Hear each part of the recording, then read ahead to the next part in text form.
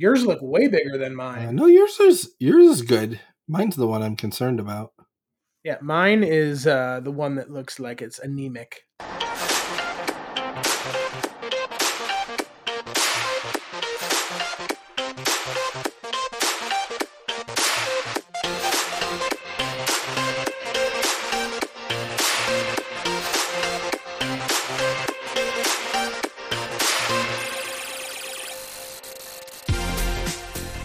Hello, and welcome to Beyond the Table, a podcast about a team of folks who love publishing and playing board games, with topics ranging from Capstone Games news and industry insights to games we're playing and fun we're having.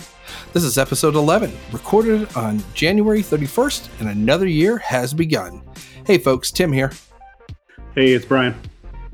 Josh here too. In today's episode, after some discussion on our recent gaming stories, we'll head over to Capstone Corner to cover the latest company news. Our main topic for tonight is a retrospective look at gaming in 2021. And with that, we're planning to talk about our top 5 gaming experiences and the titles that were involved. We'll then conclude with a question or two from our Discord community and the newly named Podcast Questions channel. So let's get this thing started and take the discussion beyond the table. So, guys, what's Wordle? So, Josh, I think you were messing around with this. Can you give us a little what is this thing? Oh yeah, so Wordle is this word puzzle where you have to guess a 5-letter word, and you have 6 chances to do it. So you guess a word, and it tells you if the letter's in the right place and correct, or if the letter's just correct. And then you try to use that information to do another guess to get closer to the word. So, yeah. Letter being correct. What is that? Is that a just a situation that letter is in the word type thing? Yeah. So, for example, this is spoiler free since this won't come out for a week, and this was today's puzzle. I guessed the word plane, Plane. Gotcha. So it gave me the letter L was yellow, meaning there's an L in the word. It's just not in the right place in the word. I guessed moldy after that. Again, it gave me a yellow L, which was the only letter in the word that was correct. It's just still not in the right place. After that, I guessed the word light, L-I-G-H-T, turned out to be the word. So all the letters was in the right place. Yeah. It was honestly, just because I got the right elimination factors. I eliminated a whole bunch of letters and then was able to get the right word from there. So, and if I understand correctly, this is fun. Yes, absolutely. It is. Oh, okay. All right. Yeah, no, it sounds like a great time. Thank you, Brian. I appreciate it. I don't get it. It's a daily puzzle. There's one word a day. Okay. So, Brian, have you ever played Mastermind? No. It was more of a, I wouldn't say a hobby board game, more of a mass market, but it was one that we picked up back when before I had kids. So this goes back years, but it sounded like it was a pretty similar situation, except that with that, it's an asymmetrical thing where one player is playing a code breaker and the other is like the person, the cryptographer, I guess, the person who's making the code, and they just use colored pegs, but it's kind of the same thing. I can't remember, Josh, is it 4 or 5? But I think it's 4. But you put colored pegs in 4 different slots, and the person who's trying to break the code, they put a guess out there with colored pegs, and you as the person who knows the code, that's all they answer. They tell you how many pegs of the right color you got in the right location, and then also how many pegs of the right color that are in the wrong location, and that's really it. And then based on that, you got to figure out what pegs you got and where. So yeah, it sounds like someone took that idea, that concept, and narrowed the scope down to 5-letter. Yeah. I'm guessing it's all just English. Yep. English words. Okay. Yep. And I mean, I use it for when I get up in the morning. That's the first, I'll sit there in bed for a few minutes thinking, and then I'll get the phone out and I'll do the day's Wordle just to start getting my brain flowing for the day. So that's why I do it in the morning. Just like it's not like I'm saving up for my Wordle for the day. It's more just, hey, this is gonna be the way to get my day kickstarted, just get my brain working on a puzzle and then get moving. So well, very good, very good. So Brian, you're starting tomorrow, right? That's a hard pass. Yeah, that's a hard pass. I've had 3 people this week ask me if I played Wordle, so I'm vaguely aware of its existence, but that's enough for me. I gotcha. Have you seen all the little screen prints of the yellow and green Tetris shapes? Yeah, isn't that nice? Oh, yeah, that's great. Just so proud of all these people when they guess it on the second try. I don't care. I know that you secretly care. You just can't admit it. It's okay. I mean, that's my Facebook feed has that now, and it's just I guess it's better than pictures of their kids, but I still don't care regardless. Oh man! Thanks, Brian. Yeah. All right. So we've also been getting Dinosaur Island to the table. That we've played already 2 times so far this year, and if you haven't played it, it's from Pandasaurus Games. It's essentially Roller Coaster Tycoon meets Jurassic Park. You're building a theme park that happens to have dinosaurs in it. I think there's a lot of cool stuff going on in that game, and I know that I would like to get it to the table more. And the fact we've already done 2 times this year for me is pretty impressive. So I don't know. I know that it's not everybody's cup of tea, and that's okay. But I really enjoy the things that are going on there. And I'm hoping the next time that we play that we'll get some of the Totally Liquid modules to the table with it. Oh, there you go. One thing you can definitely say is them dice are chunky. Those are some pretty sweet dice. Chunky.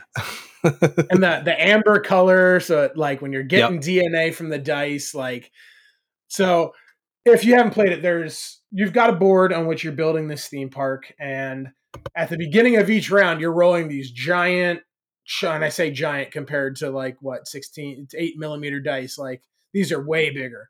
What you're doing is you're rolling those dice, and then those dice have DNA on them. So you're essentially claiming this DNA and putting it into cold storage, and that's the DNA that fuels your recipes to build more dinosaurs. And then you're buying attractions and hiring employees, and then so after that, then you're going through and you have a worker placement phase where you've got some ranch hands who are going around doing the chores of the place. They're making dinosaurs and upgrading your security because if your security level isn't high enough, everybody's going to get eaten. Brian, you haven't had any problems with people getting eaten, have you? No, I run a proper park and I get my security. I get my security high first thing. I'm not trying to get people murdered. I mean, they spend a lot of money to fly to this park. I mean, they just want to look at the pretty dinosaurs. Yeah, and then a whole $1. So then in the last phase, you're drawing visitors out of the bag, and this is where our 4th had some problems with the game, just because. In the bag, you have 70 attendees who are going to score you points and pay you money to come. And you have 10 hooligans who don't pay to get into the park and don't score you points. The randomness of that choice is where, there have been some complaints, but the game seems to give you enough ways to try to mitigate that, to make it so that shouldn't dominate the gameplay. Just every once in a while, it should kind of come in and maybe just trip you up a little bit. So I was trying to remember, wasn't one of the helpers actually would round up the hooligans? Yeah, there's a Rent-A-Cop. So that was a card from the Totally Liquid expansion that essentially allows you to take these hooligans who don't score you points and put them on a card and essentially lock them in mall jail because he's a Rent-A-Cop and score points for him at the end of the game. So that's a really cool way to just mitigate these guys. And the nice thing is it removes them for the rest of the game for everybody. So at the end of the round, all these visitors go back into the bag. So without the removal of these people, your odds every round are 7 out of 8 is going to be good for you. 70 attendees versus 10 hooligans. But as the Gotcha. as the Rent-A-Cop starts removing those, it actually benefits everybody. So it might not be necessarily a good thing to give your opponents better odds to score more points, but it is interesting. But I really think the interesting thing for me is so there's two sets of cards that you go through when you set up the game. And the first one is the plot twist. So they've got a deck of cards that essentially you pick two of every game, and it alters the game state and the rules just ever so slightly. So like the first game that we did this year, we had another set of visitors come who are VIPs, and they would score you more points for attending the park. And then the second time we had a plot twist that was every time you claim DNA dice, you get money. And so money ceased to be a problem because every round when you'd claim stuff that you wanted anyways, you'd get money. See, now what those reminded me of were, it was almost like a randomized version of adding in the little micro extensions of Clinic. Mm. Yeah, So I think that's none of them are like game breaking. Oh my goodness, that's going to totally change the situation. But at the same time, it was just enough of a tweak that it didn't have a samey feel. Yeah. Yeah, and certain combos of them could make a completely different game. I mean, you can play with the same one card, but if you combo it with another card, it can make a pretty significant change.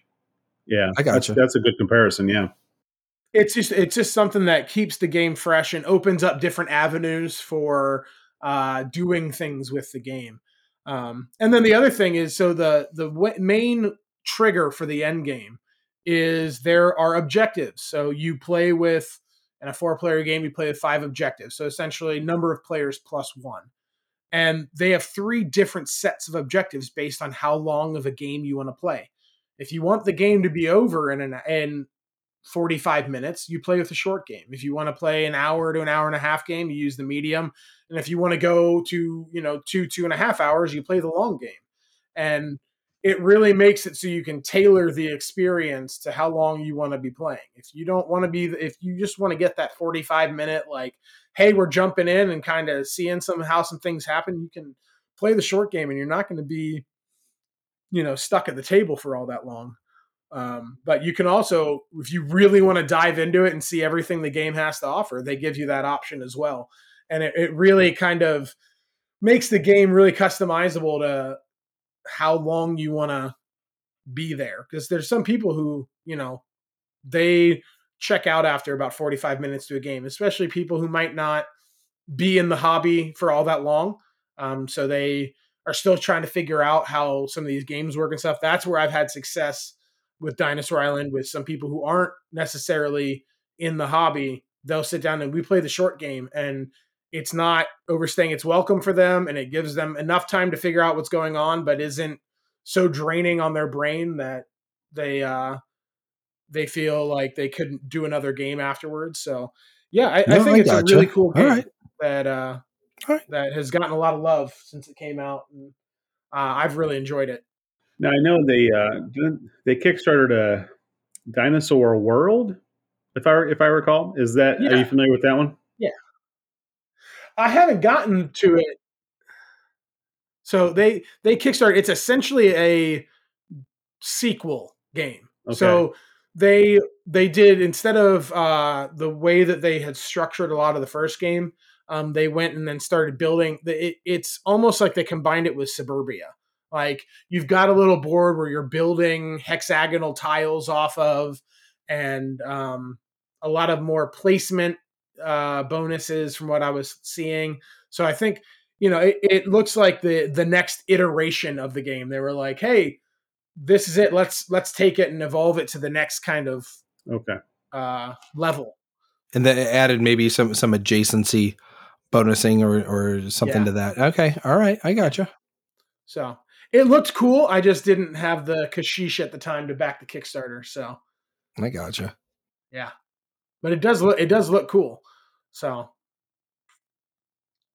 All right. Very good. Dinosaur Island. Yeah. Brian, how about you? You got any games over there? Yeah, not many actually. most of my plays have been with you guys here at the first month of the year, but I did recently That's okay. Get a couple solo plays of Marvel Champions in. So Marvel Champions is one of Fantasy Flight Games' living card games, and it came out in 2019, and I'm pretty sure at this point they've averaged at least one expansion every month since, ranging from $15 to $40, depending on what all comes with it. So it is a deck construction hand management game. Can be played cooperative or solo.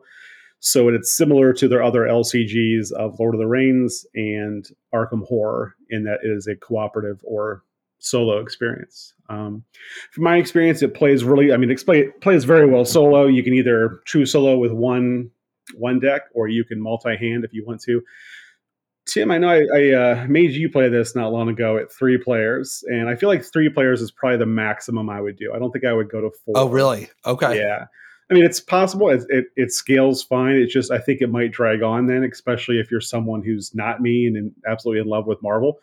Well, I mean, what did you think when you played it? No, it's one of those things. The co-op nature of some of these LCGs is a little bit of a weird feel for me. So it took me a little bit to kind of get the hang of that, but overall, no, I mean, we played that, and like right around the same time we played Lord of the Rings, living card game, didn't we? Yeah. Yes. Yeah. Based on those two, and for me, it probably is slightly theme based, but I would probably prefer the Lord of the Rings side. But those two, the gameplay felt pretty similar to me. Now, again, that's not necessarily like, my number one genre of gaming. So I'm sure folks are screaming, that they're obviously totally different systems. And, Sure. But yeah, to the layman, no, it had a similar feel, and I probably like the theme of the Lord of the Rings a little bit better. But I was just looking at Marvel Champions because honestly, I didn't believe you. I can't believe that came out in 2019. Yeah. It seems like it's been around forever. Yeah, it's that they announced it. I think they announced it at Gen Con, and then I want to say it was maybe around October or so that they came out with the base box. And then every month for the most part, with the shipping issues that everyone's aware of at this point, they've had some months where they didn't have an expansion come out, but then this month they had 2 expansions come out. So, like I said, I'm pretty sure they're averaging 1 a month.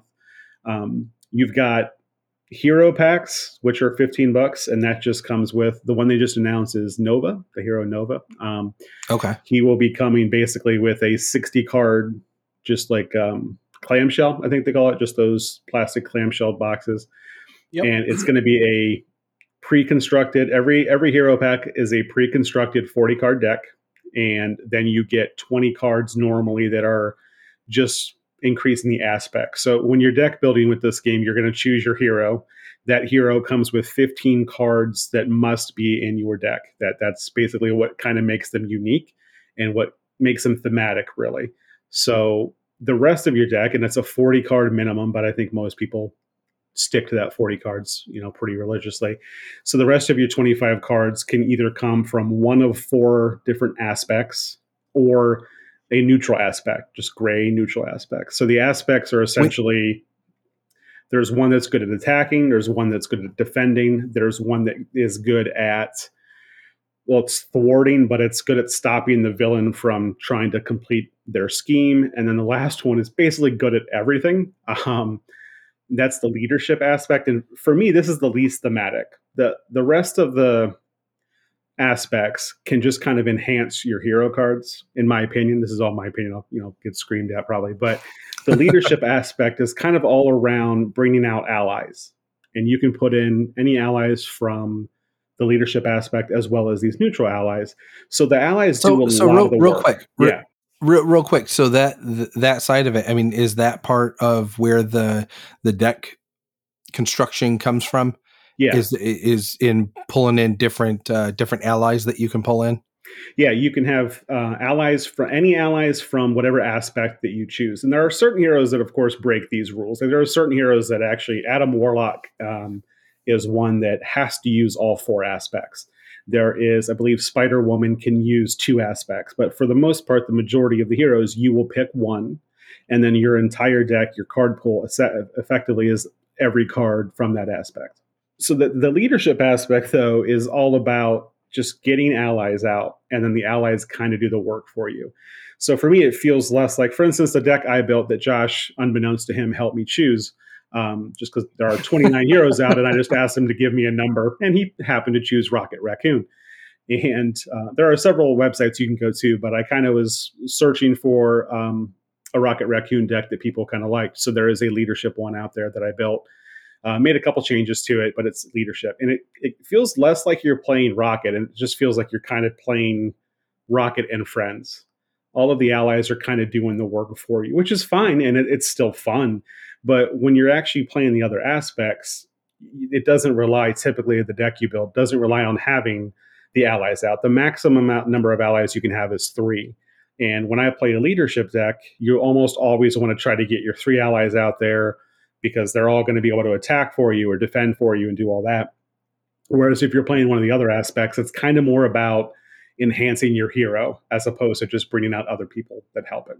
And again, that's just the way I play. Is this, my opinion and everything like that. There are probably people out there that play it completely different, but just kind of my opinion of it is leadership is, it's not that it's less fun. It's just kind of less thematic when you're making it. So, but I figured one of my goals this year is to play that more, because I am buying every expansion and then sleeving them, organizing them, and just rinse and repeat, and not actually playing it. So I'm going to actually attempt to play at least every hero this year. And one of my ultimate goals is, and kind of one of the goals that the community has, is to play every hero against every villain on expert mode. So I've kind of started that. I am 2 games in, so almost there. Yeah, how many villains are there? There are 29 heroes currently, and there are, hold on here, villains. I want to say probably close to 20. Okay. And yeah, I don't know. Hold on, my so Google just shy of 600 games.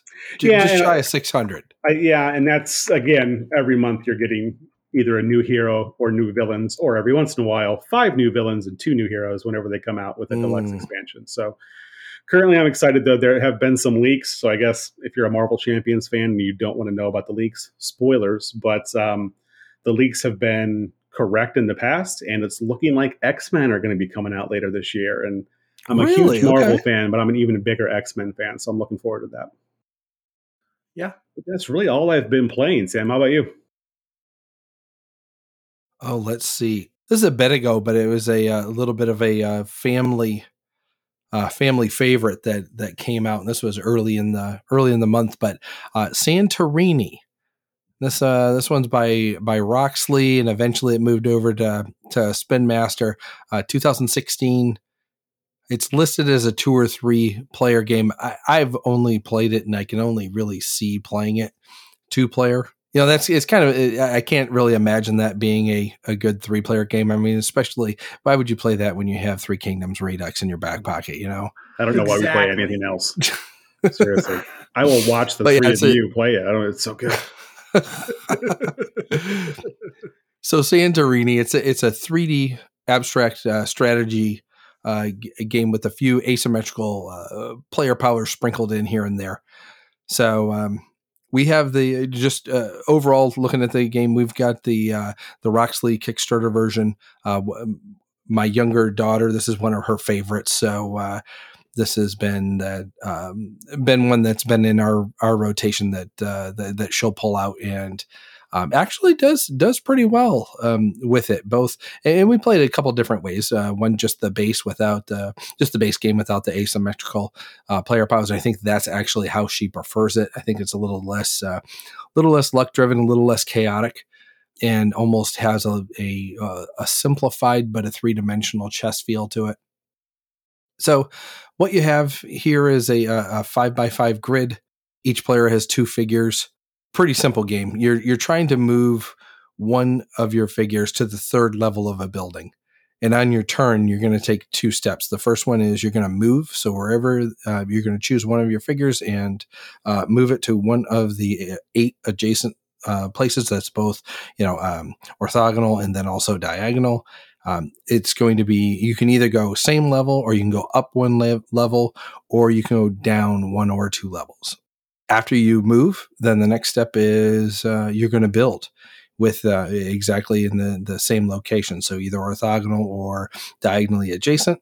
And you're just going to build the next level. And each of the buildings has a 4 level components for up to 4 levels, with 1, 2, and 3 really being the base, midsection, and then pinnacle, which again, that's what you're trying to be able to move to. And then lastly, the 4th level is a cap, which makes that 3rd level no longer viable for being able to move to it. So it kind of just closes it off for that game. And now you got to go build a 3-level tower somewhere else. So that's just the base 3D abstract strategy side of it.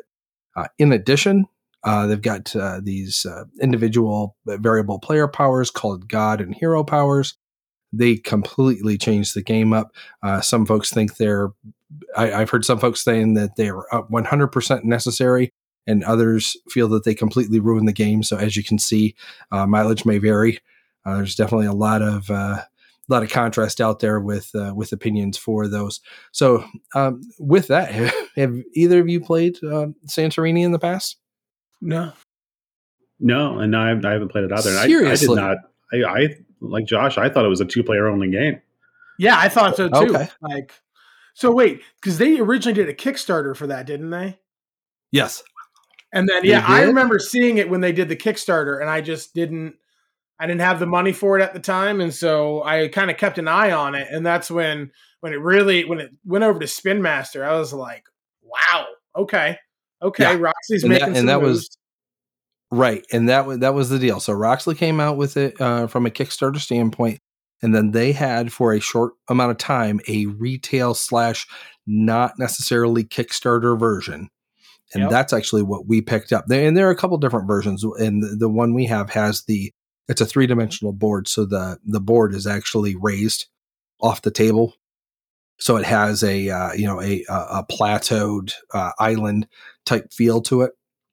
And then when it moved to Spin Master, I'd from what I saw, again, it almost went. It got popular to the point where it almost went mass markety to a certain degree, where the components definitely had a different feel to them. It was one of those things that it felt cheaper. They got rid of the raised platform, so it was just on a flat board.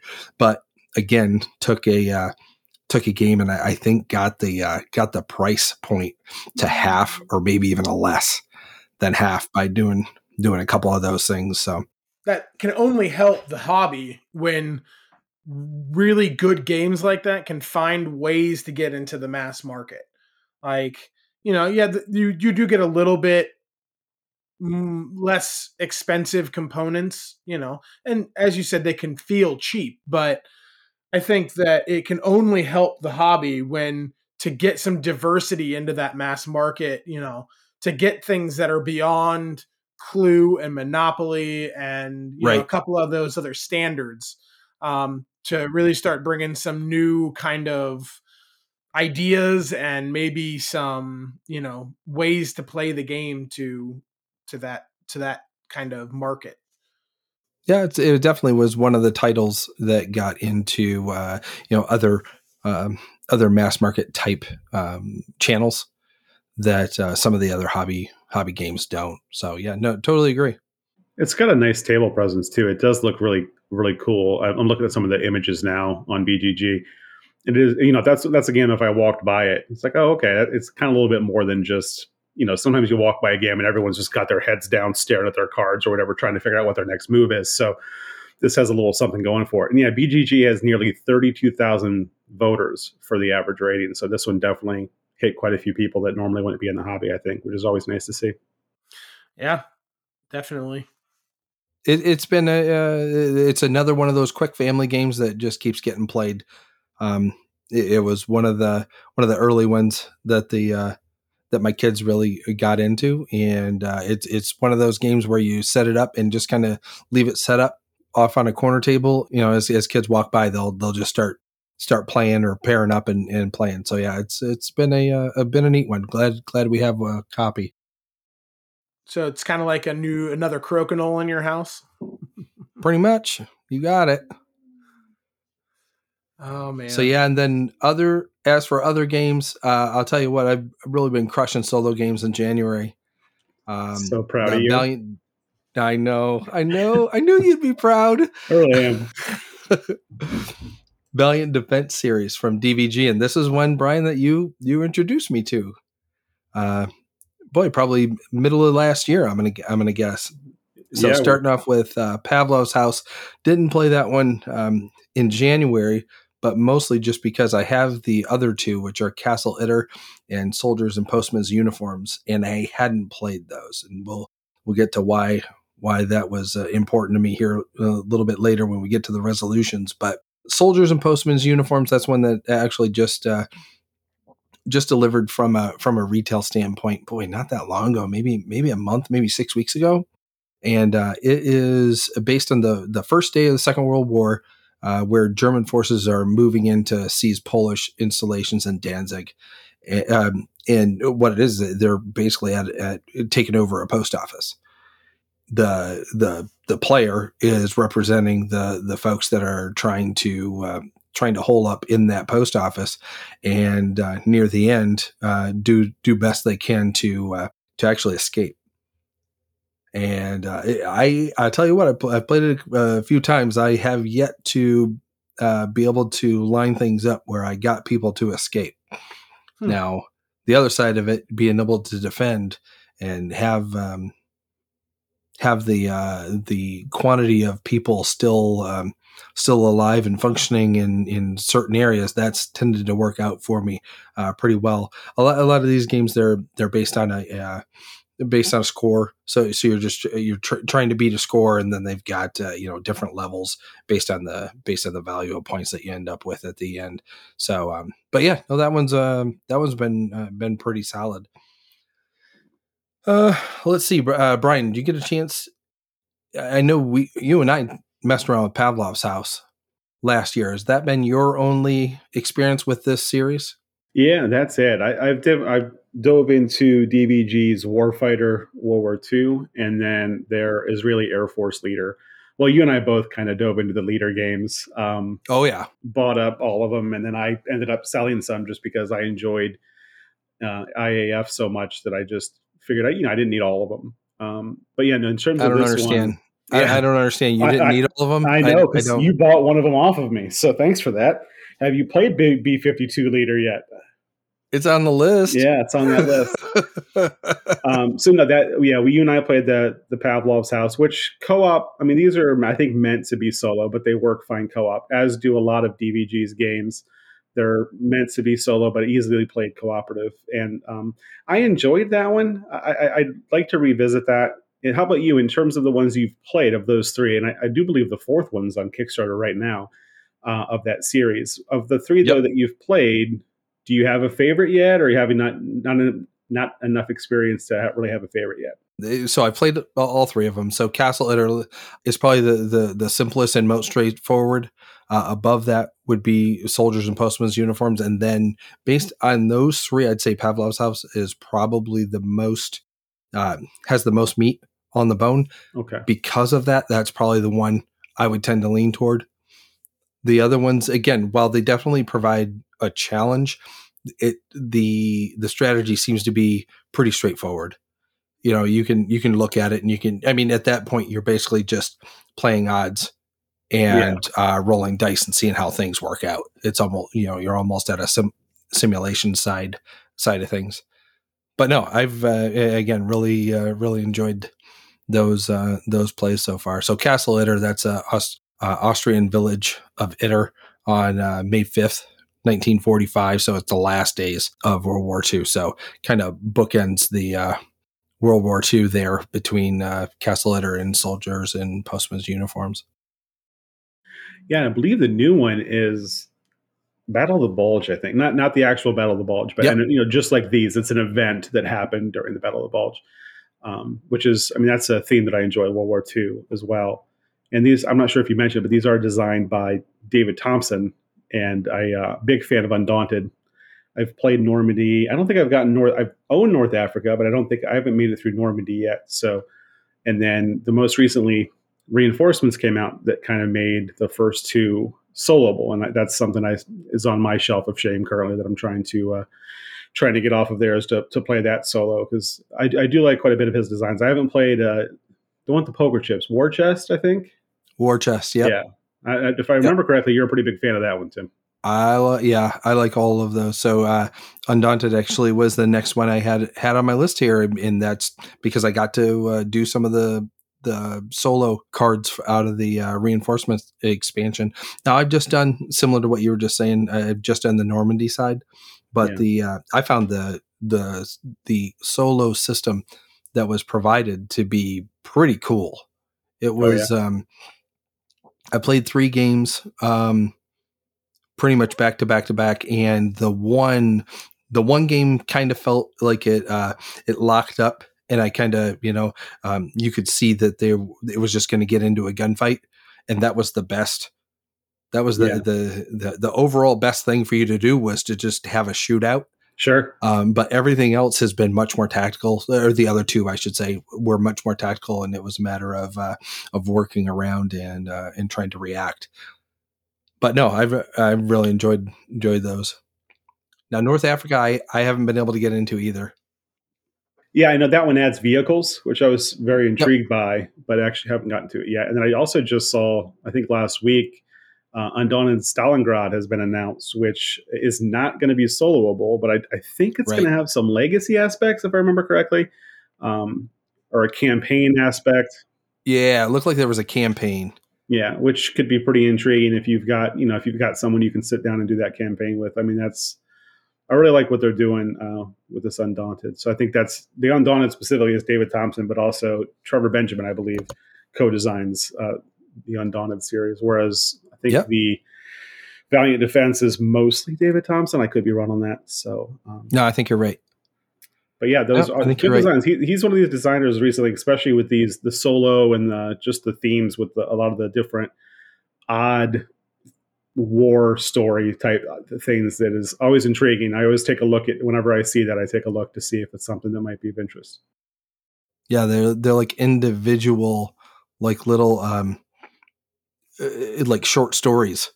Yeah, inside the overall war, there's these individual little battles that have so much character to them. Yeah, that it's neat to see the history come out in the. Yeah, it reminds me of like a little half an hour special you'd see on the History Channel about about World War II, but did you ever hear about this? It's like, no, I didn't. That's super interesting, and well, now you can play a game about it. So it's very interesting. Nope, very good, very good. All right. The other thing I wanted to just quickly mention is games I'm looking forward to. With that, Glass Road, especially with the capstone version coming out, that's been one ever since PAX I've had my eye on. I got to mess with it and play with it a little bit there. Also, Lux Eterna, and that was Josh. I know you had a copy of that. Have you been able to play that one yet? I have not. Okay. I don't know if you knew this, Tim. I have twins, so. Oh yeah, babies. Solo time's been at a premium, and I'm also just not as much of a solo gamer as you guys are.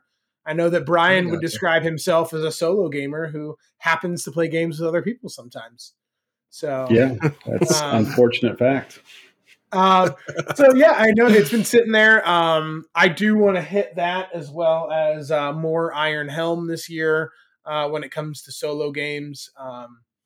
So I don't know. I hear you guys talking about these solo games all the time, and I wish I could get into them the way you guys have, but it's just never appealed to me in the same way, I guess. So yeah, we'll see. We'll see what happens when I play Lux Eterna. So there you go. Yeah, the thing I find with it is you have to find the game. Like, there are a lot of games that are soloable that I love, but I don't solo them and I don't want to solo them. But for me, that was Mage Knight all the way back in the day, because you had to put in the time and you had to actually. I spent hours learning how to play that game before I even tried to play that game, and that's just the one that for me, I'm like, okay, yeah, this is a good time. And then I started playing it with other people, and when they were like, yeah, it's fine. I'm like, all right, well, I don't need you. I'll just go play it on myself. So, you were extra. Yeah. Like, I was doing you the favor for playing the best game ever made. But So yeah, and that's kind of what started it for me. And I'll kind of talk about this when we start talking about our resolutions in our top 5. But there are some games that I'll buy for solo, and I'll go to play them solo, and it just doesn't click. Same kind of the same thing you're saying, Josh. It's just you can't quite get into it. It might be great multiplayer, but depending on how often I'm going to actually get it to the table, because you guys both know I never bring anything or suggest anything. So if I'm not going to play it solo, it'll probably just go ahead and leave the collection. So you just got to find that game that you love and you want to play it regardless of whether or not there are people to play it with. Yeah, and I think the big thing for me when it comes to that is just having people to interact with. That's my favorite. I know that that's your least favorite part of board gaming, Brian, but ew. That's my favorite part. That's my favorite part of board gaming. So, not having those people there to interact with, I find to kind of pull away from the experience. So, yeah, fair enough. Brian, we can both agree extroverts are the worst, correct? They're terrible. I don't get it. Just keep your thoughts to yourself. God, I'm a normal person. No one asked you. Yeah. You don't need to put your Wordle up on your Facebook every day. All right. Nobody cares. Oh, man. All right. So there was another one that I wanted to talk about, just talking from a solo standpoint, and that's NATO Air Commander. It's a 2018 title from Hollandspiel. This is one I'm really looking forward to, but not only looking forward to, I'm about an hour into my first play, and not a ton of components with this one. I think there's 2 decks of cards to add some randomness and variability. Like I think one of the decks, the objective deck, has 9 cards in it. And one of those cards is a shuffle them up and pick new objectives, and I think the other one has like 36. So definitely not a ton. That's kind of indicative of Hollandspiel in general, trying to get the most play out of very few components. But so far, I really like this one. It's a matter where you are you have wings of close air support. So to me, Brian, it almost had a little bit of a feel of Thunderbolt Apache leader. There are Thunderbolts in there, and they tend to be some of the best ground assault vehicles in the game. But you're basically are heading off 6 different oncoming westward thrusts from Russia, and most of it's going into, I think the line's pretty much going straight into Germany for the most part. It's been, like I said, it's been really neat so far. Lots of randomness, even with the just the cards that you do have. You can mitigate some, but some of it you're pretty beholden to a couple of the card draws, and just you're along for the ride. But so far, I really liked it. I'm actually liking it a lot more than I thought I might. So looking forward to messing around with that one a little bit more. Very nice. Yeah, I'm looking at it now. You're looking at it? Yeah, I'm just looking at it now. It's kind of interesting. The Cold War stuff is pretty interesting to me. So, I mean, this technically it says it's World War III, so it takes place in '87, which is kind of cool. And that's kind of what it looks like. It looks like the Cold War went hot. Yeah. 1987 westward push by Russia. So, but yeah, it's a game that's got 3 different scenarios that basically ramp up in difficulty, and basically how much, how many resources you have available, and then also how aggressive the whole situation is. So I'm just on I'll say the starter scenario, and so far it's been challenging enough. I can tell you that. Yeah, you have to let me know what you think when you've completed a game or 2. All right, will do. Okay, so with that, let's head over to Capstone Corner and see what's new on the president's desk.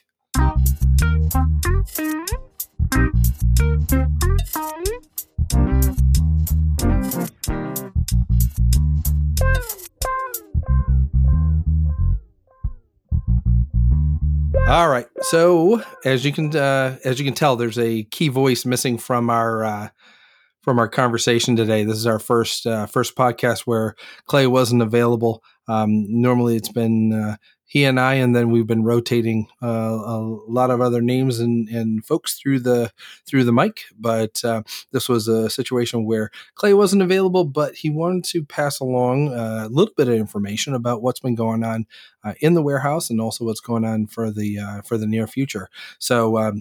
Couple key items. He wanted to say he was just heavily in the process of shipping Boon Lake and Maracaibo, the Uprising expansion. That's been hot and heavy as of late. Ark Nova, there's a lot of questions around that. Right now, the current plan is that it's coming in around 1 to 2 weeks from this recording. So mid-February is what the expectation is for that arriving at the warehouse. And then also prepping for Gamma Trade Show coming up here in a couple months as well. And that's really it for Capstone Corner. So with that, we'll go ahead and spin it off to our main topic of the evening, and that was 2021 year in review and our top 5 gaming experiences. So with this, we really just kind of tossed it out there and said it doesn't, these don't necessarily have to be individual games. It could have been a game day. It could have been just a situation or, a specific item or scenario that occurred that was a highlight of the year. And with that, we'll go ahead and start it off. I'll tell you what, at least that's how I did mine. When we get to Josh and Brian, go ahead and clarify if you had any different criteria of how you were pulling your list together. But one of the things that we wanted to do real quick was just look back at 2021, look at quantity of plays, how many different titles. So for me, this was one of my more active years.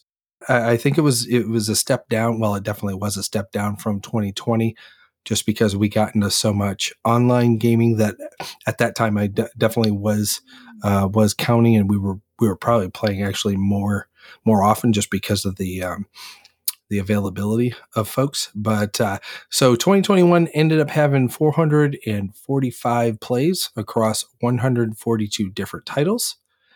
And like I was saying, that was pretty busy for me, both on plays and then also across different titles. Got to touch a lot of new stuff this year. Tim, you're making me look bad. Why is that? What's wrong? You're making me look bad because you had like triple the plays that I did. Oh yeah. Well, what did you end up having? 159 plays over 82 titles. So yeah. Wow. I got to be honest, that surprises me with how much that we play together. That is surprising. Well, there were a lot of days. I took 2 months off of hanging out and playing games. Oh, that's true. Yeah, that's true. So, yeah. Children are the worst. Your lack of solo plays as well. I mean, that's not. I didn't mean that as a nod, but legitimately, Tim and I's numbers are going to be higher because we don't, need people around to play. So yeah, for me, I think this is relatively average for me. I think 618 plays over 130 different titles, and just in case anyone's curious, most number of plays was 51 plays of Mage Knight. So, which is not enough plays of Mage Knight. It's not enough. Just once a week for the year. I mean, yeah. My buddy and I missed a week, which is, I'm not sure. I got to go back and see when that was. That's pretty unfortunate. I was going to say those weren't solo. You tend to play that. Yeah, those were not. Okay. That's one of, spoiler alert. That's one of my top 5 of last year. Is just weekly plays with a good friend of mine, Creed. We started doing it last year, but yeah, 51 must have been a week where one of us was busy and couldn't get together. But yeah, it's a good sign. We actually been playing that just over TTS, over Tabletop Simulator, so quickens it up a bit too. We can knock out a full game in about 2 hours. Yeah, that's a quick game. Okay. That is a quick game. Yeah. That's quick. Yeah. Yeah. So let's talk. How long was that game of Corrosion now? The game of How long Corrosion was that game of Corrosion? It was as long as it takes to play one game of Mage Knight, which is a far superior game. That's how long Corrosion took. It took one Mage Knight. This is the point where you have to put out the caveat that this is your opinion and your opinion. This is my opinion on the Capstone podcast. Watch what I say. Clay's not going to have me back. Oh man! All right, so number 5, and this happened through basically the last half of the year, so July through December, and combination of places. So a couple of the plays were at Brian's house. I know a couple have been at my house, and actually one this year was at Josh's house. But at this point, it was a combination of Kelly, my wife, Jaden, my stepson, and Brian, and the game or the game series that this thread goes through is Explore It. And I know we've talked about this group of games in the series overall a couple times in the past, but currently the 3 titles in the series are the Valley of the Dead King, Forests of Adramon, and Sands of Shurax. And we've played the combination of those 3. I think I was 6, 7, 8 times, which those are not short games. How long do you think one of those takes, Brian, on average? I think the quickest I've ever played a game is about 3.5 hours. That's what I was thinking as well. It's kind of has a little bit of an epic feel, almost like a RPG. Or each player has a character that you are spinning up and improving their attributes and characteristics as you continue throughout the overall game, ending up having a big bad boss fight at the end of the session. So yeah, it's been a very interesting series for me and my family to get into. And again, Brian and I played a game with my wife and stepson near the end of the year, and I couldn't believe how engaged both of them were the entire time. So that was another one that, the story just keeps getting them to come back. So that was my number 5. That was a really good play. And that's one of those games that I think it was around 7:00. We all kind of started looking around at one another and go, "Oh, are we going to eat dinner? No, let's just keep playing." So it's just, it really goes quickly. I mean, of course, if you're enjoying it, it goes quickly. Josh is probably sitting there thinking, "No, it does not go quickly." But no, if you're, just like any game, really, if you're enjoying it, it goes quick. But yeah, I mean, that was probably a 4 or 5 hour play in that particular instance. And it flew by. That's actually what I was just looking up. It was one of those things where I asked Kelly near the end of it how long she thought it took. Mm-hmm. Because she hadn't been, it was a little bit of a Las Vegas moment where the blinds were drawn, so no one knew really how late it was outside. And we had just had a very interesting, fun play. And she was kind of shy, and she said, "Oh boy, that must have been at least 3 hours." And it clocked in over 5. Yeah.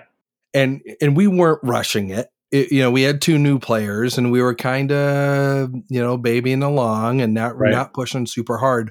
But yeah, her jaw hit the table, not realizing that we had been that engaged for that amount of time. So yeah, previous games, let's see. Yeah, you're right. We had one at 3 hours, but the other 2 were right over 4. So yeah, it's right in that 3 to 5 hour range. But yeah, that's in that that's Valley of the Dead King. That's the short one. Yeah, and we were playing the quick rules. Yeah, right. Yeah. But training wheels. It's so good. Yeah, I'm looking forward. That's one we've got on our list for this year to get some more plays in as a group. I'm interested to see what that looks like when we take off the training wheels. Yeah, because so far we've really been playing with the training wheels. Yeah. So it should be a good time. Be good. Josh, how about you, man? Well, I think so. There was a day where we were all getting together to prepare for Origins, and so we all met at Tim's house. the capstone crew and played some games, and it was a good freaking time. Yeah, it was. Played some Iberian Gauge that day. Played some Terra Mystica, which is a criminally underrated game at this point. You know, it used to be 2 on the BGG Top 100 where it belonged, and is no longer. No matter what you say, Tim, Terra Mystica is amazing. So it's fine. No, it's amazing. I agree with Josh on this one. It's so good. So yeah, that was some top tier good times. Getting to see some people that hadn't seen in a while. So yeah, that was really good times. So in that day, I'm trying to remember. So Jill and Eric were there, and I think they brought their game of Oath. Did you get to jump in on that one? Yes, I was in. I forgot. Okay. Yes, I was in on that game of Oath. We were all trying to figure out the rules, and to this day, I don't know if we played it right. I have no idea. I have no idea whether we played it right. And that was also the day that I taught Clay how to play Homeworlds, and I watched his brain just implode with all the information of how to play Homeworlds. So, oh yeah, I remember that one. That was at the end of the night. Yeah. That was not an end of the night game for him. He was just like, I can't understand this right now. Oh my gosh, there's so many layers to this. So egads. Yeah. All right. Well, very good. Josh is number 5. How about you, Brian? Well, mine is actually the same day. That exact event that Josh just talked about when Clay, Jill, and Eric came up to your house, Tim, to play some games. For some reason, I was also invited, even though I wasn't doing any Origins help or anything like that. So it's because you're delightful, Brian. Oh, you stop it. The list of games is different, though. I will say that, because when I got there, Tim, you weren't playing anything, but everybody else was. So you and I got a game of Ashes Reborn in, which I think we were playing that until Fulton showed up, because then we played one of the best games ever in Three Kingdoms Redux. And then after that, we also played Inish and Kemet, and the day went downhill. But it started off strong. And I actually had to jump in. I had to jump in and help you out with Terra Mystica there, Joe. I think you went to pick up some food, so I played your a round or two of Terra Mystica. I still don't know how you lost that game, man. I had you set up to win that thing by like 12 points. Look, and then I hear later that Clay won. What are you doing? Yeah, Clay won by 1 point. All right, 1 point. Geez. I don't know what you did with those 13 points I got you.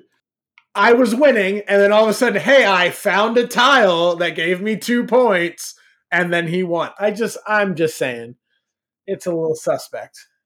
Yeah, but no, that was a good time, and that was my first play of Rift Force. First and only play of Rift Force. That was, I think, before Clay had brought that to kind of show everybody, because you guys were going to be demoing that at Origin. So right. I played Fulton, and then I think Tim, you and Josh were just kind of also watching and learning all at the same time as well. And I haven't played it since, but I did enjoy that.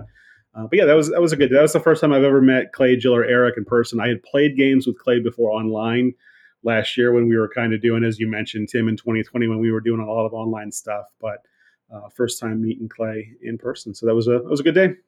Well, I was going to say that was also the day that Clay played Nemesis. Oh, was it? That was that whole session. Yeah. Oh, well, it was the night before. Oh yeah. It was the night before, but yeah. Yeah. Thank you for not inviting me to that. I appreciate that. I know. I sat out of it, and I was so happy I did. Oh, what a shame. Yeah. Oh my goodness.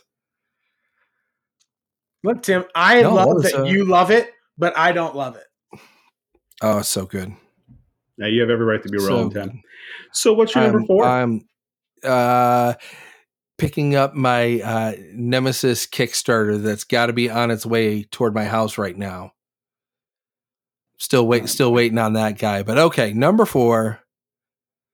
This was end of January, so kind of early in the year, and it was one where I actually drove out to Cincinnati and hung out with Clay and his family a little bit, and we played played a couple games for the first time. One of them was one that he and I have been talking about and just never got an opportunity to get get a play in, and that was Fields of Despair.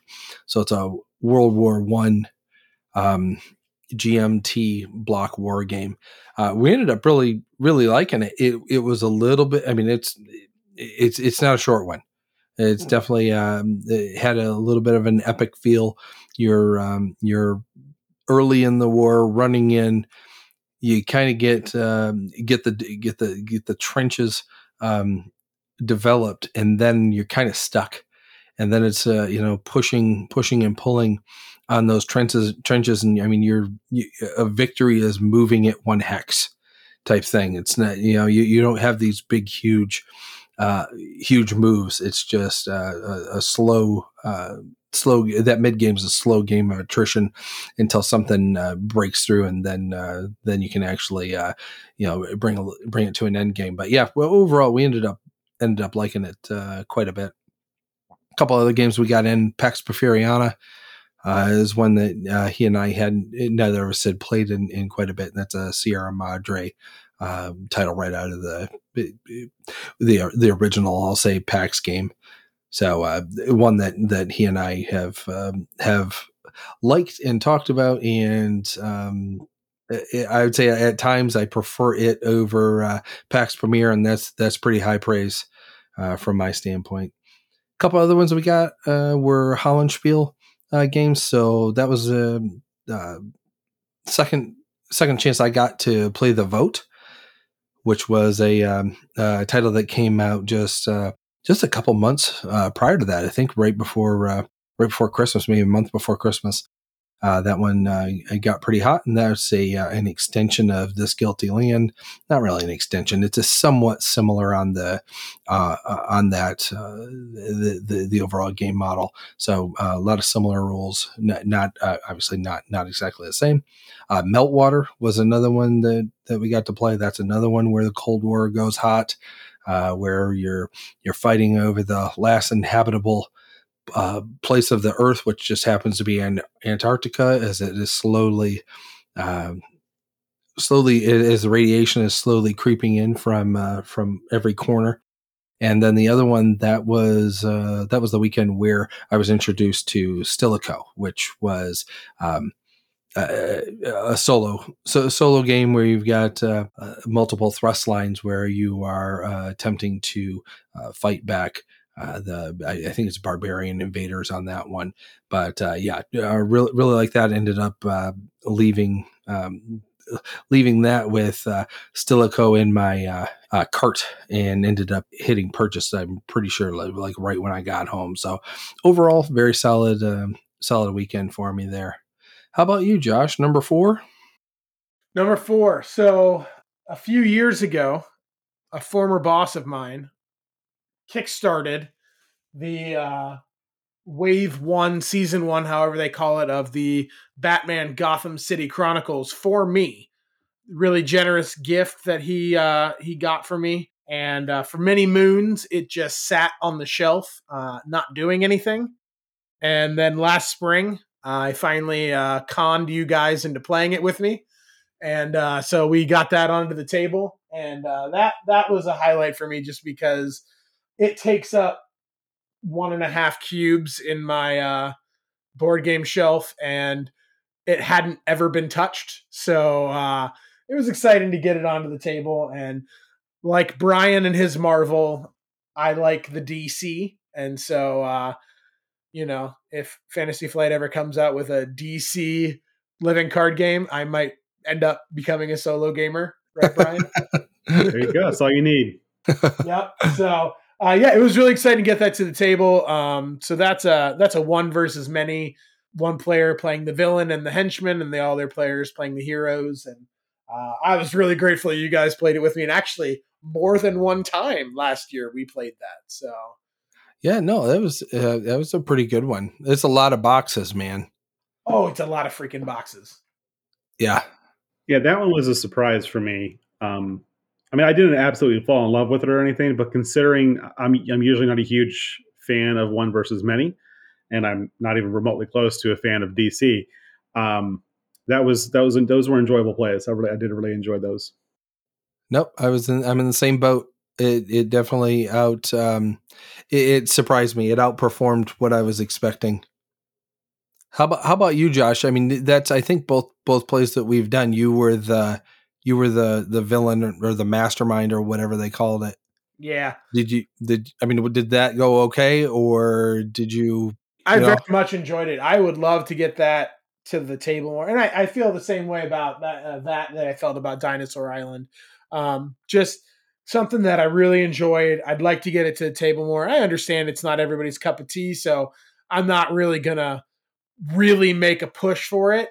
Maybe every once in a while, but it's something that I really enjoyed, and I'm honestly the most exciting part about it is knowing that I'm going to have it, and as my sons grow older, considering they already love the DC heroes, that's something that I'll be able to share with them here before too long. Considering right now they're almost 5 and almost 6, and we're starting on the Pokemon trading card game, and that kind of stuff isn't too far down the road. So I'm excited for it.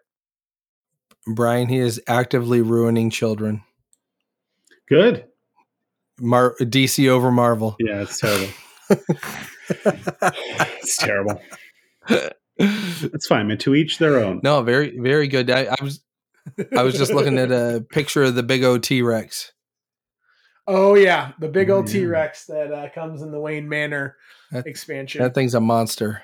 Yeah, it is a monster. Oh man, egads. But I do remember I got yelled at because none of the minis were painted. So, oh jeez. Yeah. Well, Brian can paint them for you. Brian was not happy. I don't know if you knew this, but Brian has an airbrush. Yeah, Brian, I do. You have an airbrush? You can paint my minis for me? Well, I mean, those are two completely different things. I do own an airbrush, and technically, I can paint your minis for you.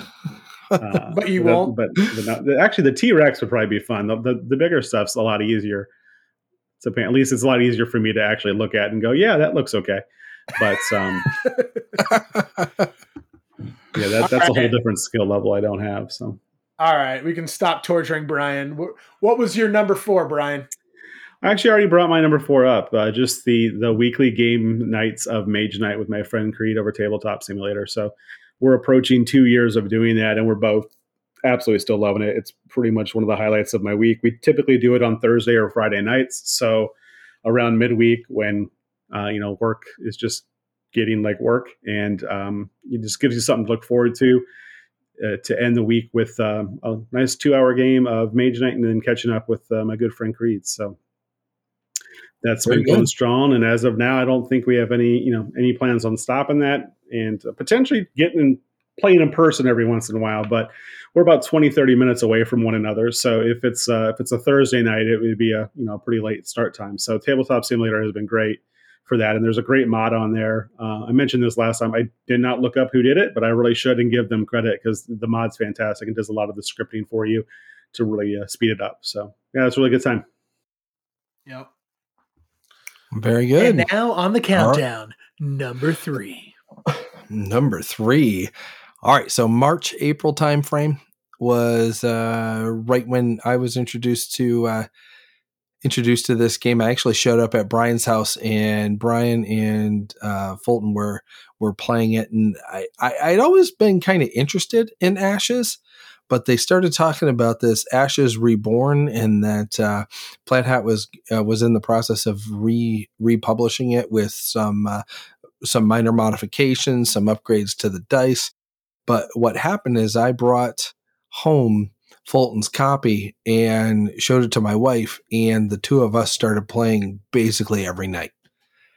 And it was just a game that she just totally fell into and really liked the tactile nature of the dice, and using that as your basically your mana or your power in order to cast some of the cards out of your hands. So yeah, she really liked it. I still have really enjoyed it, but that 2-month time frame where we played it, I think it was like 10 or 12 times, And it was just a really neat situation. She and I haven't been playing a whole lot of games as of late, so that was one that really tickled her fancy, and one that we've been able to play quite a bit.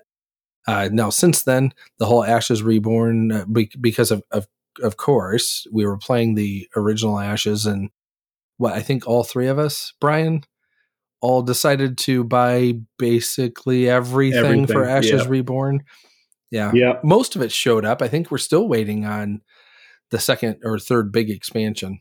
Yeah, they've got an expansion out that they're doing. That Team Covenant does a subscription, and though I think they've delivered it to those the subscribers to the Team Covenant subscription, but they've made it public that it's going to deliver to everybody else, I think 3 months after that. Well, I believe what I heard the issue is there was a production issue with it. So though it released, I think it's been almost 6 months now. I think it's because they are fixing that when they ship it out to retailers. So gotcha. No idea when to expect it, but yeah, it's holding up a Game Nerds order currently. So not a sponsor, holding up a Game Nerds order currently. So hopefully it comes out soon. And then because Fulton, he has all the original stuff, so he's been waiting for his recharge pack or whatever they call it, with just the different cards that they changed for a year now. I don't know. I'm not sure when that happened. Yeah. Well, I think you said March, April, around there. So yeah, coming up on a year. Coming up on a year. You kids. So yeah, when I was at PAX, I actually saw. I cannot remember the name. Do you remember the name of the expansion that we're waiting on? Breaker of Fate? Whatever it was. That's it. Breaker of Fate. Yeah. And they actually had that at the Plaid Hat booth. It was available. You could pick it up there, but yeah, I knew we had it coming from Game Nerds. So yeah, fingers crossed. Hoping to see it here in the near future. So yeah, that was my number 3.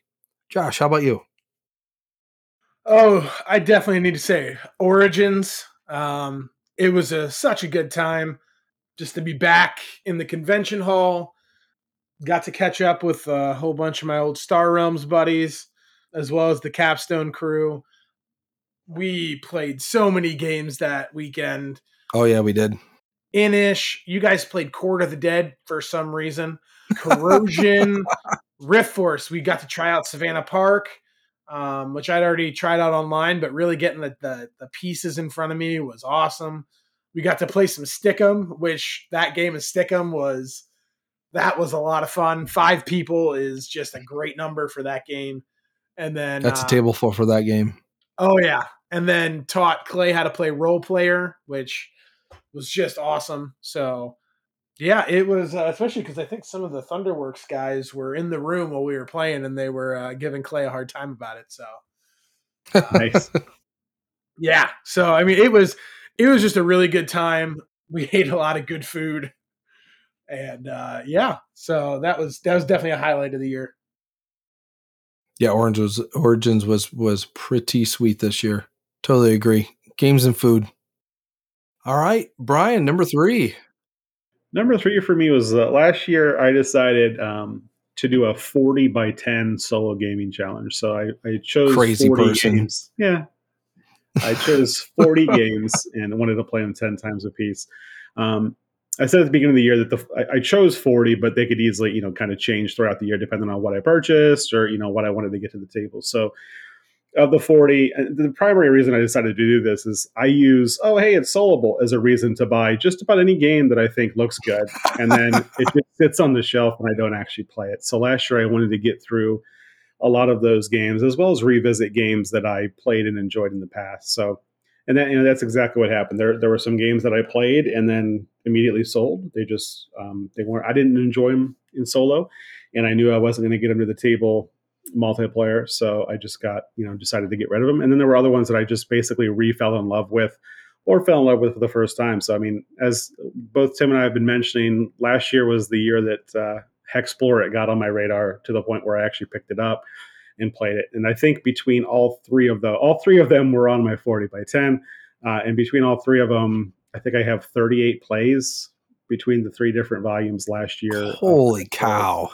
I mean, obviously 10 of each, but then just kind of between showing, you Tim, and then this year we've played it a couple times. It's It's a really good one. Too Many Bones was another one that I had picked up a few years ago that for just whatever reason I hadn't played it in a few years, and put that on the 40 by 10. And after playing that, like, yeah, I really like this. I should play it more. So, and then finally, Warfighter World War II by DVG. There are a bunch of Warfighters out there. They are technically all interchangeable. You can play, if you want to play Warfighter Fantasy, which I don't think is out yet. If you want to play that with World War II people from Europe, have at it. You can do that if you want to. It's kind of the same system, but for me, it's the World War II Warfighters, the one that I own and I've gotten into. So that's another one this year too. I'd like to kind of get back to, just because I've purchased a lot of they have now expansions that are actual, like Castle Itter, for instance, is one of the expansions they have. And I bought, I think 10 of those, or however many they have for World War II. And I don't think I've opened any of them yet. So just one more thing I have to get to this year. But I'm glad I did it. It was a good experience. And I plowed through it. I think I was done in August. Like, I thought it would take me the whole year. I think I got done with it in August. And I moved last year. So for about a month and a half, I was packing up my house, moving and unpacking my house. And I really didn't play anything. So, but yeah, a lot of good games I have that you guys just refuse to play. It's good times. Which ones? Mm-hmm. What games are you talking about? Mage Knight. You want to play Mage Knight? And Lawyered. All right, you're number 2. Whoa. Before we get there, I have a question for you, Brian. Yes, sir. When was this 40 by 10 done? I think August. I think is when I actually. That's insane. Yeah. I switched it up. I mean, it definitely wasn't the same list of 40 games. I mean, I picked up a couple games last year. And when you originally said that you were doing like a 2021, I was worried because I personally didn't think last year was great in terms of new games. The only one I could really think of that I picked up and enjoyed were those Imperium games, the Imperium Classic and Imperium Legends. So when I picked those up, I added them onto the list, and I got through. I think I just did one of them. I think I just did Classic, and that was good. I enjoyed that one. It kind of overstays its welcome solo just a little bit, like just barely too long for me. So I don't know if I'd ever even want to play that one multiplayer, but it's a fun solo challenge. And that's another one I need to kind of dust off Legends and get through that and see how all of the different factions work. So, but yeah, I'm glad I did it, but yeah, and I'm not doing that again this year. So, all right, Tim, number 2, hit us with it. All right. Number 2, June, Columbus. This was another weekend. It was a combination. The first day we spent at Justin's house, and then the second day was in Jill and Eric's apartment. And both days, this was the situation where Jill and Eric were introduced to Nemesis. So we had back-to-back days of Nemesis going on. So that was and again, it was overall just a neat situation. The first day at Justin's house, I had my 2 girls with me, and they were playing games with everyone. I had to leave for a little bit and run them to the airport. They hopped on a flight to Florida for a couple of weeks, but it was just a fun overall session, both that day and then being able to run downtown and hang out with Jill and Eric on the following morning. It was just a really neat back-to-back session. So yeah, that was my number 2. Josh, how about you? Honestly, the big one was for number 2 was my kids finally really getting their first taste of something beyond a kids game. So we've done My First Castle Panic and Brandon the Brave and My First Stone Age and a bunch of the kids games. Monza, the kids love Monza. But when Juicy Fruits came in, my boys saw it, and my younger son, he was begging to play Juicy Fruits because he is a boy who is in love with fruits. Of all kinds, but especially the tropical varieties. And so he saw all the fruits on the front of the box and was like, I got to play this game. And so I set it up on the table, and I, took out the government bribes board and just taught them the sliding mechanic, and essentially was just clearing everybody's boats and watching their minds click as they would. My older son, he's in a few weeks going to be 6, and just watching him at newly turned 5.5, and just watching him figure out like, oh, if I move this here, this lets me do this next turn, and then this clears off this boat, so then I can do this, and watching him make the connections and just start really coming into the next stage of kind of his development in terms of like just some of the critical thinking that he's come into over the last 6 months to a year. That was just really a really cool moment as a dad, just to watch them kind of pick up the game and start playing, and just a great moment for the three of us. So that's cool. Getting into the little bit more of the strategy and looking out a couple moves. That's neat. Yeah, absolutely. Yeah, that's awesome. All right, Brian, number 2, what do you got? Number 2. All right. So for years now, my friend Justin and I have been getting together every Wednesday to play games. And in June of 2019, we started something that we didn't think would take 2.5 years, but it certainly did. And finally, in November of last year, we finished the story for Midara. So again, I talked last time I was on the podcast, I talked a lot about that, and I know it's been talked about a lot. So I'm not going to really get into the game so much, but it was nice to be done with that. We were really happy we both did it, and it was. I really thought the story was great, gameplay was fun. It really ended really well too, and it was just nice to finish it. Also, just because now we can move on to other stuff. So since then, we've busted out Skytear, we busted out Too Many Bones. Tim, you joined us actually on a Saturday. We had to move it 1 week to a Saturday. You joined us for some Hackexplore It. So Yep. It's been nice to get back to kind of playing. Not whatever we want, because we both wanted to play Midara, but not to have a set schedule and just kind of playing whatever we feel like playing. Usually around Monday or Tuesday, we'll start talking about, hey, what are we playing this week? So, but that was really fun to finish up. That's kind of the first big campaign game that I've actually finished from start to finish. Like Gloomhaven, I kind of give up after 15 scenarios and things like that. So it was nice to get through that. Very good. Now, have you been keeping your eye on the next couple acts that are being worked on? Not really. With the shipping and everything and delays in production. Plus, I was part of the original Kickstarter for Midara, so it was 4 years late. Not saying this is going to be not saying this is going to be 4 years late for Act 2 or 3, but I've got plenty of stuff to play between now and then. So whenever I back Kickstarters, I pretty much forget about them.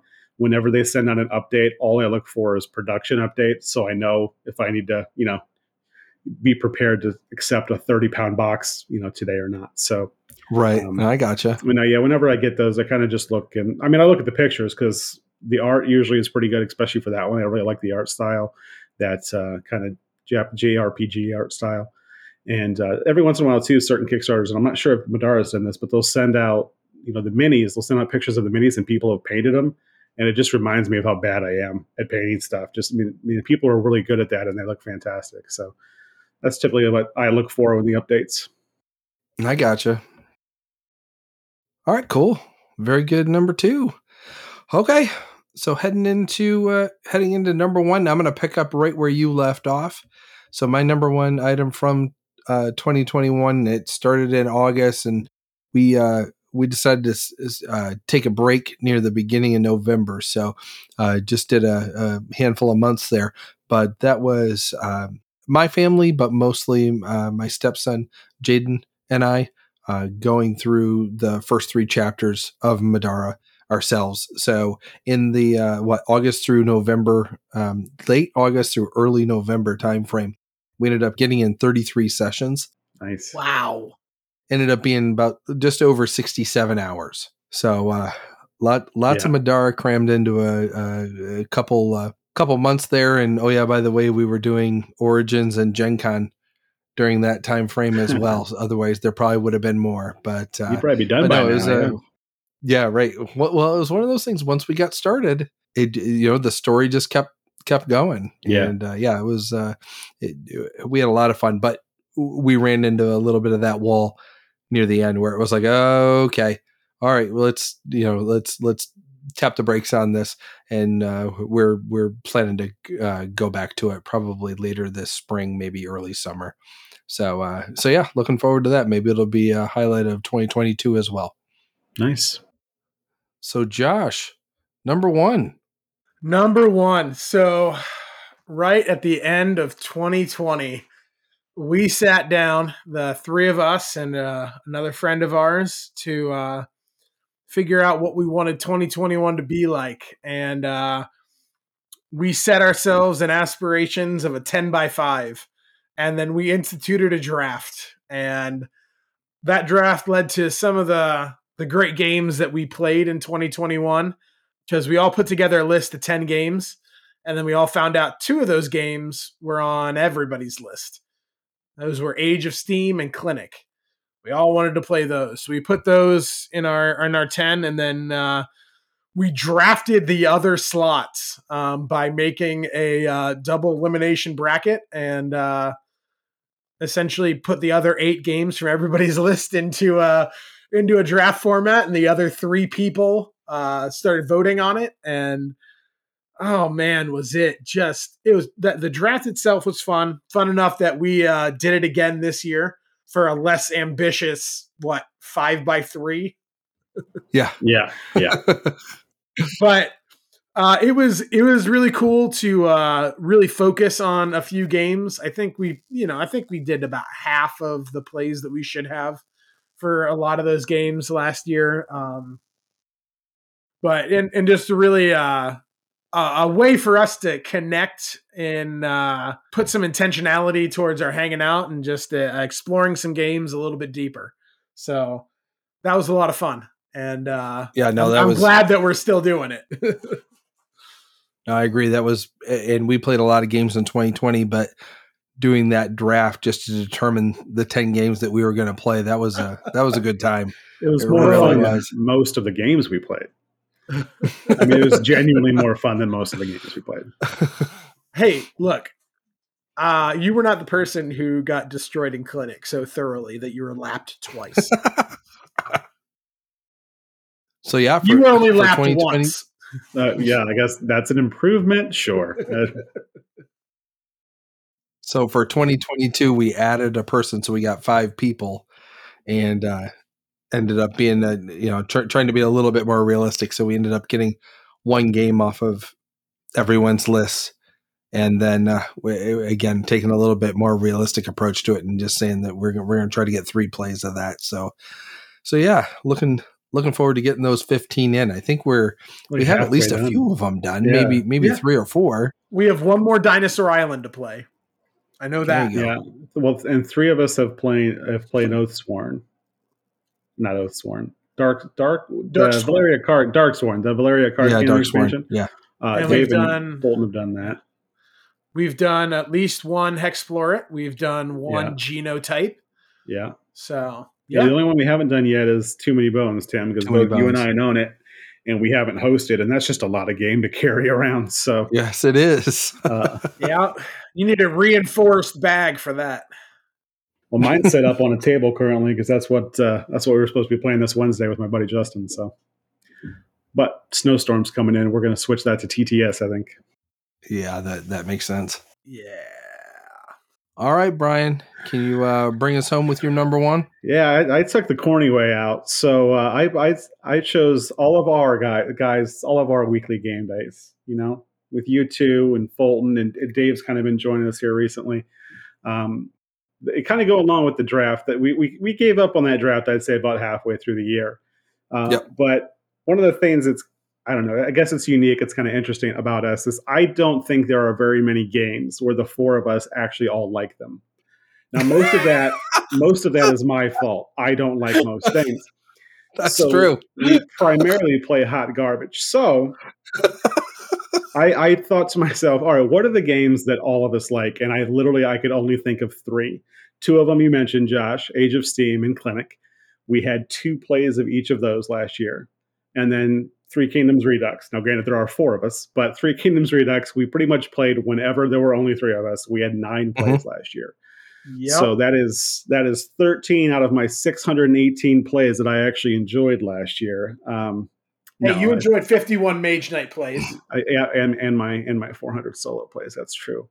But no, it's really good getting together with you guys every week. And even in 2020 when we had to switch to virtual, the number of games increased. I think the number of time was about the same. We were getting together for not as many hours, but being able to play on all of the different websites that are out there, or TTS if we had to do that. Was really nice. So it's just, it's good to see you guys every weekend and play some good games, some all right games, and then some Nemesis. And then Tim losing at Euchre. Yeah, I'm Of always course. Tim's partner. I don't understand how the one game Tim sucks at, why am I always his partner? You're not always his partner. 95% of the time, it's ridiculous. That is true. So sorry, Brian. I just don't understand it.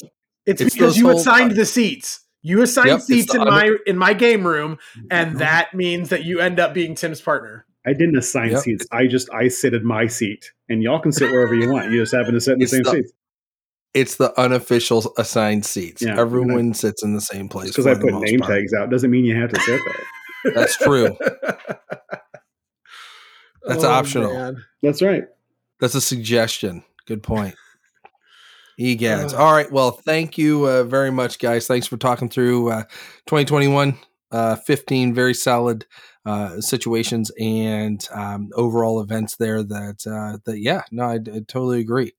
Very solid year activities for that year. So yeah, looking forward to the 2022 side of things as well. Likewise. Cool.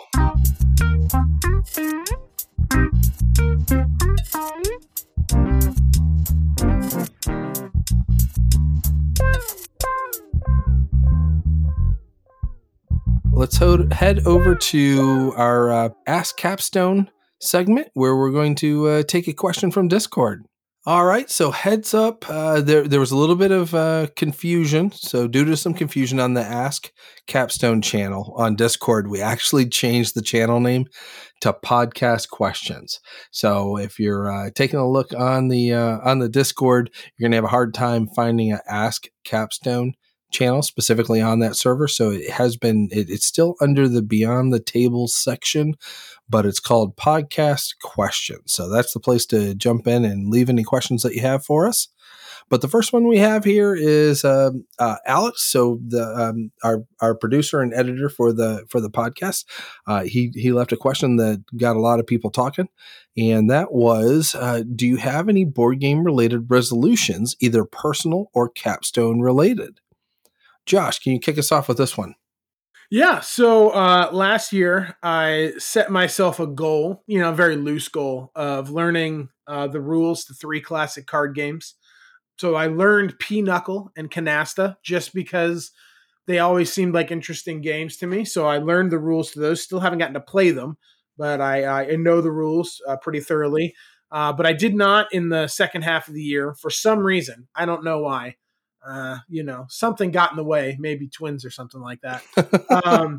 I did not get around to learning the rules for Bridge. That's something that's always interested me just in the longevity world of card games. Like that is a game that has had staying power.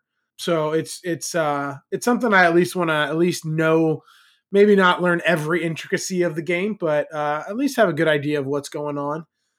I want to clear off my shelf of shame looking at you, Coffee Traders and Crystal Palace. And I want to tighten up my quiver game. I got a lot of card games. I want to see make sure that my quivers are good to go with a good mix of, introductory games as well as, some heavier experiences and just see what I can fit into a quiver. And then finally, the non-board game related, but I need to finish this Malazan book series. Gee, thanks, Brian, for creating an obsession. You are welcome, man. So for some context there, Brian has started a new fantasy series, Malazan Book of the Fallen. Is that the name of the series? Yep. So he asked if anybody wanted to read along, and I'm like, why not? I'll at least try out the first book, and now... Well, I still have a couple hundred pages to go in book 1, and books 2 and 3 are already sitting on my counter, ready to go. So, Brian, curse you and your good taste in books. That's the next, few months of my life. It's more fun being able to talk about them with somebody else. So absolutely, it is. And every year I try to at least do one large series of fantasy books. And this year that was the one that I've been kind of holding off. And so far I'm about a book and a half into the 10-book series, and it's so good, so good. It's like Mage Knight good, guys. It's good. It's whoa, high praise. Yeah, it is that good. It is that good. It is the Guan Yu of fantasy series so far. It's fantastic. Whoa. Yeah. Pull back on them reins. Bold statement coming over here, but yeah, it's very good. Hold up real quick. So Canasta, I played that in high school, and I couldn't tell you anything about the rules. I mean, it's been so long, and I think I only played it maybe twice. So, but I'd be very interested if you were going to get back into that, and you need someone sitting at the table. I'll probably be about as good at it as I am at euchre, but we'll see. We'll see where that goes. Hey, I'm ready to go. I've got the rules locked and loaded. So it's a rummy style game. So I mean, it's all good. Maybe one of these weekends we'll bust it out. Very good. Yeah, count me in too. I've heard of them, but really don't know anything about them. But I grew up playing euchre, so any type of card game, I'm down for. Anything, it's going to be better than euchre. So anything we can throw in there. Wait, are there partners in Canasta? I believe so. Dibs on Brian. Okay, no, then assigned seating needs to be changed. It's ridiculous. It's not even that you're bad at the game. It's that somehow when you and I are playing, there are no face both of us cards. Get garbage. It's just 9s, 10s. I'm somehow rocking a 7 of a 5th suit that doesn't even exist. I don't know how it's possible. I mean, what? There was a game where we beat you with a uke and then 2 loners immediately afterwards. Most of the time, we score the first point and then we lose 10-1. Yep. So, I mean, lately the last 2 nights that we've played, we had a good series this last week, and I think each game it was 9-9. We played 3 games. Each one was 9-9. The last one was 9-8, and then we. Oh, I'm so sorry. Yeah. I'm so sorry. Yeah. Please. What a gracious winner! And the week before we played, Tim and I actually won. So you won 2 games in a row. 2 games in a row. You took the set with us not even registering a win, like on purpose and everything. We did it. Yeah, it was pretty good. It was weird. I didn't know how to handle it. I didn't either. That's why last week we decided to continue to suck. So, to bring it back. Yeah, bring the universe back to normal. Exactly. All right. So for me, as I mentioned last year, I did a 40 by 10. This year, I kind of wanted to do a little something different. I realized about halfway through my 40 by 10 that I was stopping to play games I enjoyed because I had 10 plays of them. So this year, I'm going to do a solo challenge of a 3 by 100. And it's kind of cheating a little bit. So one of the 3 games is going to be Marvel Champions that I already talked about on the podcast here. And the other one is going to be Lord of the Rings, the living card game that we kind of briefly talked about, how I forced him to play both of those in like a week span. The main reason I chose those 2, I do love them both. They're both very good. But the main reason is I own everything for them. So I've put so much money into these games that I want to actually start to get my money's worth. I think I have 170 plays of Lord of the Rings, and I think about 70 plays of Marvel Champions. So I just kind of want to get those up there. And then for the third set of 100, that's just basically solo games, whatever I want to play. So, I could, whatever I'm feeling, Hexplore It, Too Many Bones, if I get a new one that comes out this year, if any of these Kickstarters that I've backed over the last 2 years actually deliver, I can just kind of throw those on there. So. Yeah, right. That's adorable, Brian. Chronicles of Dunagor, I think, is one of the more recent ones that's getting pushed. Aeon's End Trespass, but we'll revisit that, in 2027 when I get those. But 11's coming this year, Brian. You gotta believe. That's true. I definitely am looking. There's a lot of Kickstarter. I mean, that's a whole other podcast topic. The Kickstarters that I've backed and I'm looking forward to. So, but yeah, that's the one thing. Yeah, much like Josh Malazan, I'm really looking forward to that. Like I mentioned, I usually read. Last year, I read Dresden Files and Witcher. The year before that, it was Wheel of Time. So that's just I like reading a big long series as well as some other shorter series to try to get them off my reading. TBR list, to be read list, not shelf of shame. It's their book, so it's not a shelf of shame, but it's effectively the same thing. So, yeah, that's mine. Just continue to solo play, and but this year just kind of focus more on what I actually want to play as opposed to making it more of a job. So, how about you, Tim? trying to make it fun. So and similar to what you're talking about. For me, it's going to be to continue to increase solo gaming.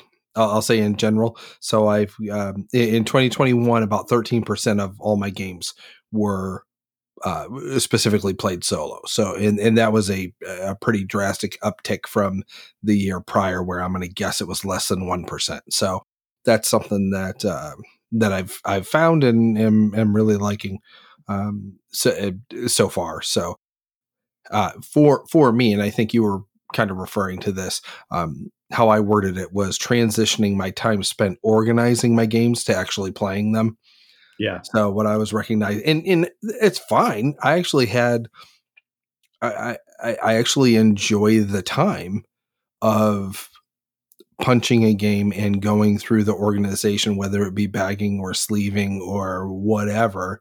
But in addition, okay, now that some of that activity has been done, how do I actually get this to the table and get some of them actually played? So that's a key resolution for 2022. And then lastly, just overall shelf of shame / opportunity. So I was just taking a look. I've got at the beginning of the year, I had 76 titles that were waiting to be played. Some of them have some age on them, so they aren't necessarily all new games. But my intent for 2022 is to reduce that in half. In January, I've already been able to pick off 9 of those. So hopefully, just continuing or planning to continue that as we head into February and beyond. Well, yeah, that's I know a we have lot. a couple of those in common because Crystal Palace and Coffee Traders are probably on both of our lists. So yes, they are. We can get those off.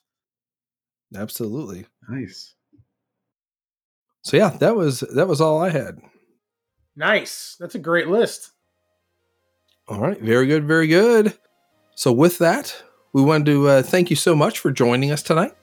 To continue the conversation, please join our Discord server and toss a question or comment in the podcast questions channel. These can range from industry questions or game preferences all the way to personal day-to-day questions. And lastly, join us next time when we discuss collection curation and culling. We'll catch you next time. Beyond the Table. Good night, everybody. See you later. Bye, everyone. All right. So that was a thing. We did it. Lots. We did it, exactly. Holy cow. Lots of stuff. Yep. So, anything you guys feel like you forgot? Seemed like we covered a lot of stuff. I don't think so. No? How the hell's it the end of January already? I know, isn't that nuts? I know. Yeah. All right. I've got 2 games into my 300. So I mean, 2 games? Then again, I just set that 3x100 goal about 6 hours ago. So. Oh man. You can't. All right, guys. I'll tell you what. I'm going to hit stop and see what happens. We don't have to kick Craig out, so that's one less thing we have to screw up.